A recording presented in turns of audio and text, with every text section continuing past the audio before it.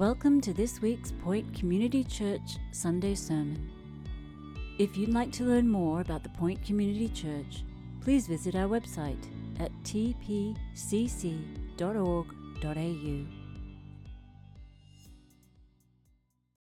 Well, good morning, and I want to ask a question this morning. What do you think of when you think of church?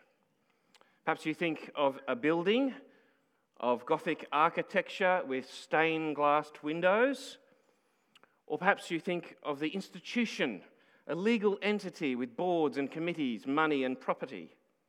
Or perhaps you think of megachurch, big buildings, big music, big crowds, and a cafe. Or perhaps you think of small church where everybody knows everybody. Or traditional church with formalities and ceremonies and ritual.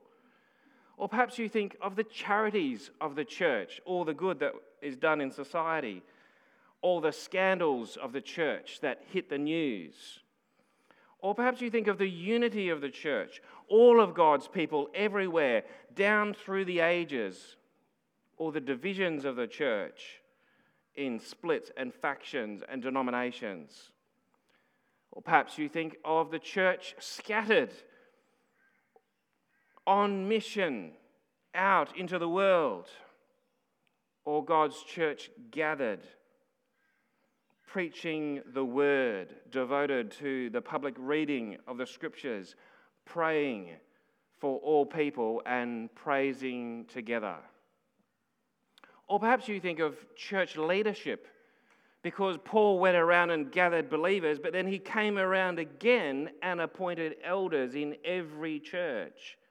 Or perhaps you think of the ordinances of the church, those things that Jesus said the church should continue to do until he comes back, baptizing and the Lord's Supper. Or perhaps you think of the heavenly church, multitudes before the throne from every nation, tribe, and tongue. Or perhaps you think of the local church here in Port Macquarie. Or perhaps when you think of the church, you think of the body of Christ. Lots of different members, eyes and ears, hands and feet, all interdependent, all absolutely necessary, all working together as each one does its part under one head, Christ. Or perhaps you think of the bride of Christ, beautiful on her wedding day. Or perhaps you've been coming to the last two parts of this sermon series and you're thinking of living stones being built into a spiritual house, a chosen people, a royal priesthood, a mixing of metaphors, royalty and priesthood, a holy nation, God's special possession, a place where God dwells by his Spirit, a kingdom of priests to our God. What do you think of when you think of the word church? Perhaps you're more apocalyptic and you think of 7 golden lampstands amongst which the risen Jesus walks. What do you think of when you hear the word church? There's lots that we could say about church, and that's why we're taking 8 weeks to enjoy this series about enjoying God's masterpiece. And today we're going to consider just one of the ways that the Bible speaks about his church, God's church, and that is family. And I've actually got my family here from Tasmania today, so we're thinking about family, God's family. Church as family. So keep your Bibles open to Mark chapter 3, and we're particularly going to be focusing there on verses 31 to 35. Mark 3, 31 to 35. If you've got any questions along the way, perhaps flick a message to the number on the screen. Well, apparently the American comedian George Burns once said that happiness is having a large, loving, caring, close-knit family in another country. Well, surprisingly, that seems to be the case for the Lord Jesus here in Mark chapter 3. Because you can see there in verse 20 that Jesus' popularity continues unabated. Have a look at that in verse 20. Then he went home and the crowds gathered again. We've seen this already in Mark's gospel. And here they are again, so that Jesus and his disciples could not even eat. Jesus is very popular with the crowds, but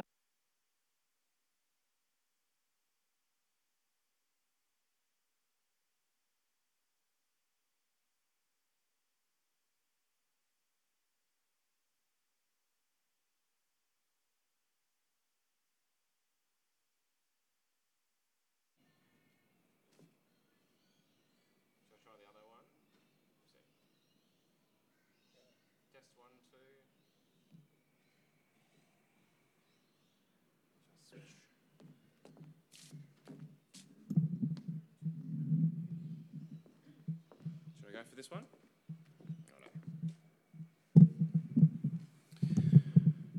So Jesus is very popular with the crowds, but not so popular with his family, his own family. Have a look at verse 21, the next verse.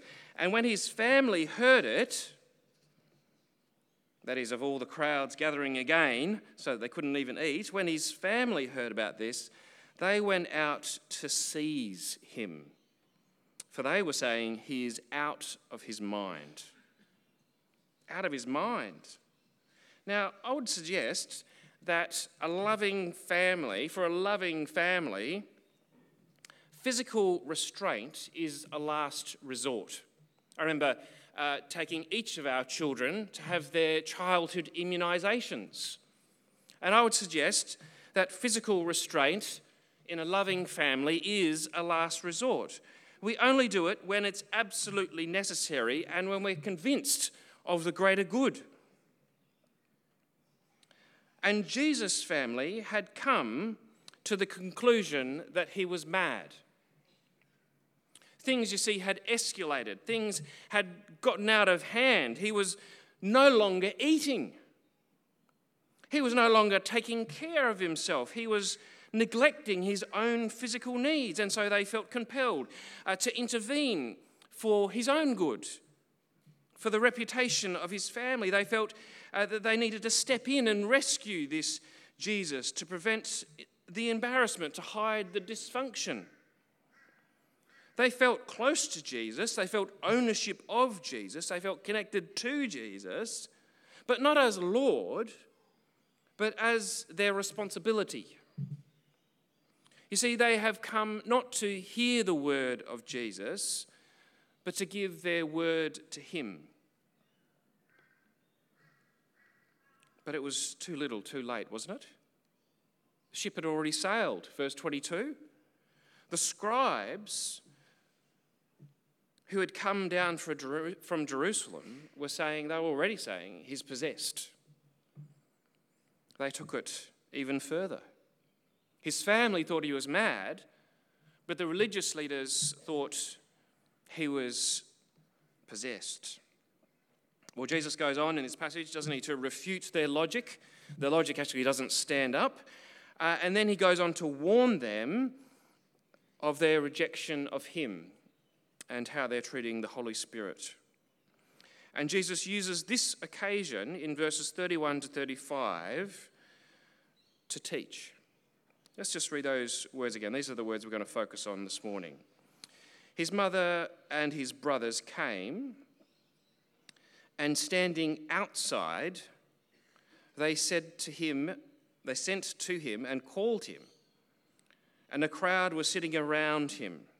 And they said to him, your mother and your brothers are outside seeking you. And he answered them, who are my mother and my brothers? And looking about at those who sat around him, he said, here are my mother and my brothers.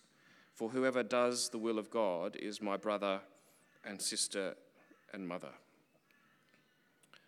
J.C. Ryle has pointed out in commenting on these verses that Probably no one ever loved their own siblings and mother more than Jesus Christ, surely. And yet for Jesus, there seems to be something that runs thicker than blood. Because here Jesus relativizes his relatives. Who are my mother and my brothers? He leaves his physical family standing outside. Mark is spatially teaching us something by the location of people here. He leaves his physical family outside in order to define who is inside the circle of those sitting around Jesus, the true and real family of God. You see, what is it that defines the family of Jesus?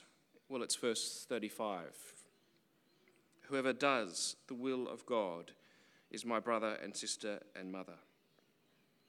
Or as Jesus says in Matthew's Gospel, chapter 7, verse 21, not everyone who says to me, Lord, Lord, will enter the kingdom of heaven, but the one who does the will of my Father who is in heaven. You see, the belonging comes in the obeying, the obedience of faith. What is this will of God that we're to do? Well, surely it's captured not only in the commands that have come so far in Mark's Gospel from Jesus, the commands to repent, turn your life around, and believe, that is, put your trust in Jesus. But surely the will of God here is captured in the posture of those seated around Jesus. Their teachableness, listening, learning in order to live under the lordship of Jesus. You see, these people have not come to bring their word to Jesus. They've come to receive his. They've come to listen.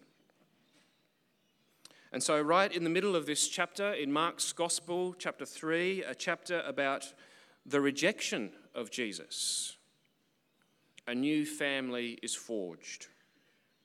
And I want to say three things about this. Number one, this is who Jesus wants us to be. You can see that opening word there, can't you, in verse 35?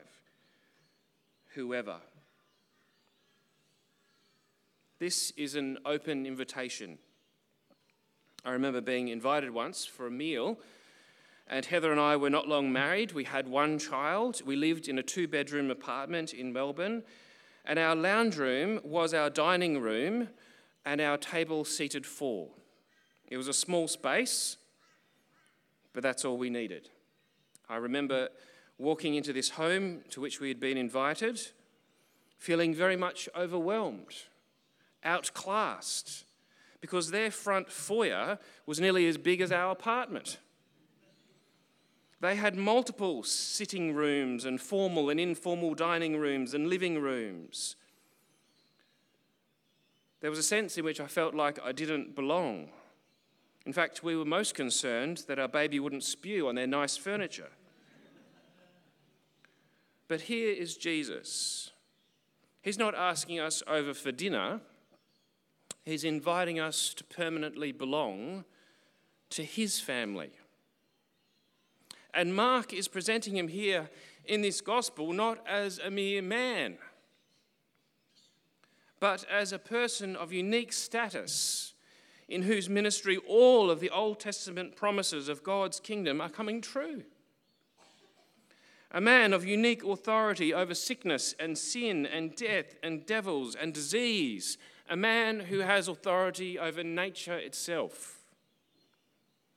Mark is presenting Jesus as the Christ, the Son of God, the King of the world. Surely we should feel like we don't belong. Like Mephibosheth at David's table. Only the language of the New Testament of adoption could make sense of this word, this open invitation, whoever. And yet, at another level, surely this is coming home. This is what we were made for. This is why Jesus became a man. Surely this is where we most belong, in the family of Jesus. So that's my first point. This is who Jesus wants us to be. Come home. Belong in Jesus' family. But then secondly, this is how Jesus wants us to think of him. Not just as the King of Kings and Lord of Lords, but as brother. Hebrews 2 verse 11 says that both the one who makes people holy and those who are made holy are of the same family. Jesus is not ashamed to call us brothers and sisters. It's incredible, isn't it? One who is holy, not ashamed to call us brothers and sisters. John Piper says God's original design finds its fulfillment not merely in redeemed earthly nuclear families, but mainly in the divine family, with the Son of God as preeminent brother over his brothers and sisters. This is how Jesus wants us to think of him. And then thirdly and finally, this is how Jesus wants us to think of each other. You see, the New Testament refers to Christians as brothers and sisters over 130 times. In fact, this family language dominates the pages of the New Testament. It is a term of address, brother, sister, that defines the relationship. Brother Apollos, Timothy, our brother. But it is also a term that calls us to a certain type of relationship, way of relating to one another. We are not to despise a brother and sister. We are not to wrong a brother and sister. We're not to go to court against a brother and sister. We're not to speak evil against a brother and sister. We're not to put a stumbling block in the way of a brother and sister. We are to warn one another as brothers and sisters. We are to share food and clothing as brothers and sisters in need. We are to keep on loving one another as brothers and sisters. When Paul writes, "Do not rebuke an older man, but encourage him as you would a father, younger men as brothers, older women as mothers, younger women as sisters, in all purity," he writes so that we would know how we ought to behave ourselves in the household of God, which is the church of the living God. In other words, our new identity, our adoption into the family of Jesus, means a radical new way of now relating to one another.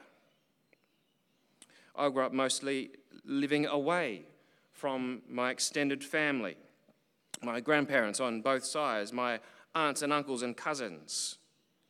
When I grew up and moved away from home, I was living as a single man away from my immediate family as well. Now that I'm married with children, we have family scattered all over the globe. And yet at every stage and in every place, I have always had family in the local church. Jesus said, "Truly I say to you, there is no one who has left house or brothers or sisters or mother or father or children or lands for my sake and for the gospel, who will not receive 100-fold now, in this time, houses and brothers and sisters and mothers and children and lands with persecutions, and in the age to come, eternal life." You see, it is wonderful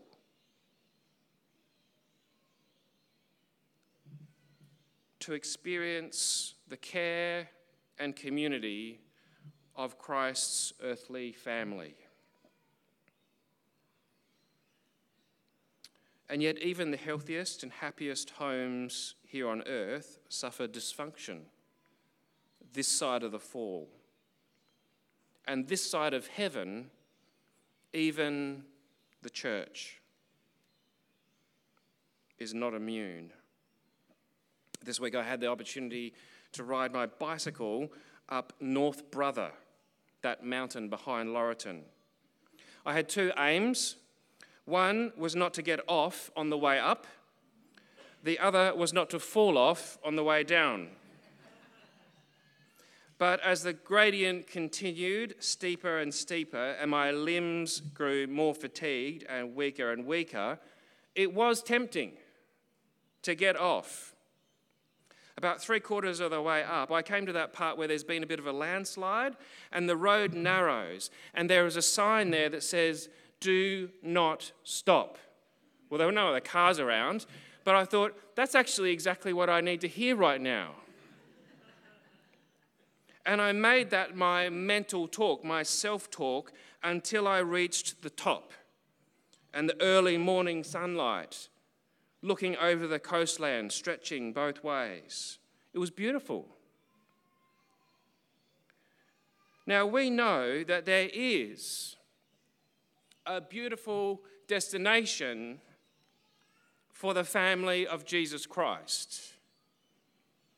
One day, we will be perfect. But we can be very tempted. It's a long way to the top, isn't it?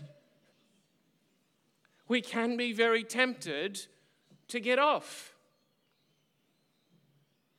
to stop going, to give up.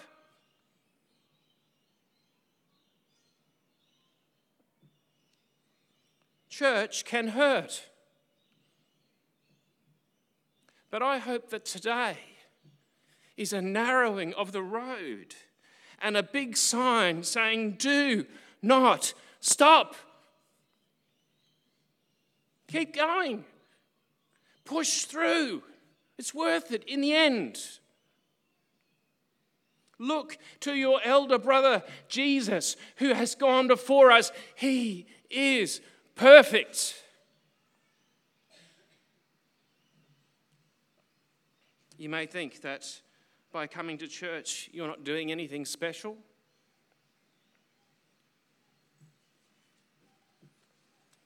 But if Mark chapter 3 teaches us anything, it shows us that the mere act of sitting with others at the feet of Jesus to listen and learn distinguishes us from those who are outside, does it not?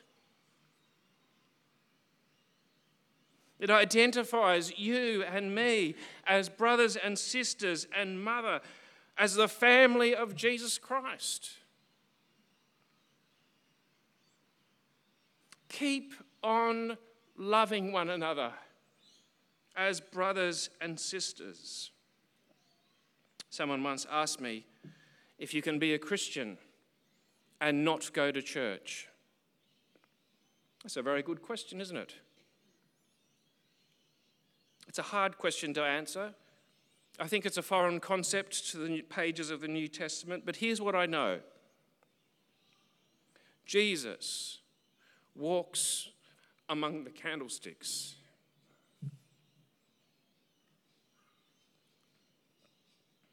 If you want to find Jesus, go to church. When Jesus called his disciples to him in this chapter, he called them to himself to be with him. And in doing so, to be with one another. If you want to find Jesus,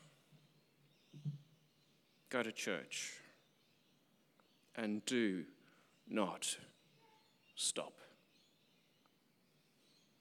Let's pray.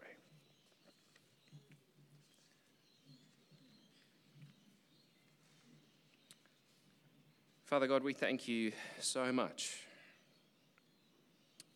for that little word, whoever. Lord, we long to be brothers and sisters, members of your family. Help us now to keep on loving one another and listening at the feet of Jesus. We pray in his name. Amen. Thanks for listening. Tune in next week for our latest sermon, or better yet, join us live at 9:30 or 5 p.m. Sunday. You can find all the details on our website at tpcc.org.au.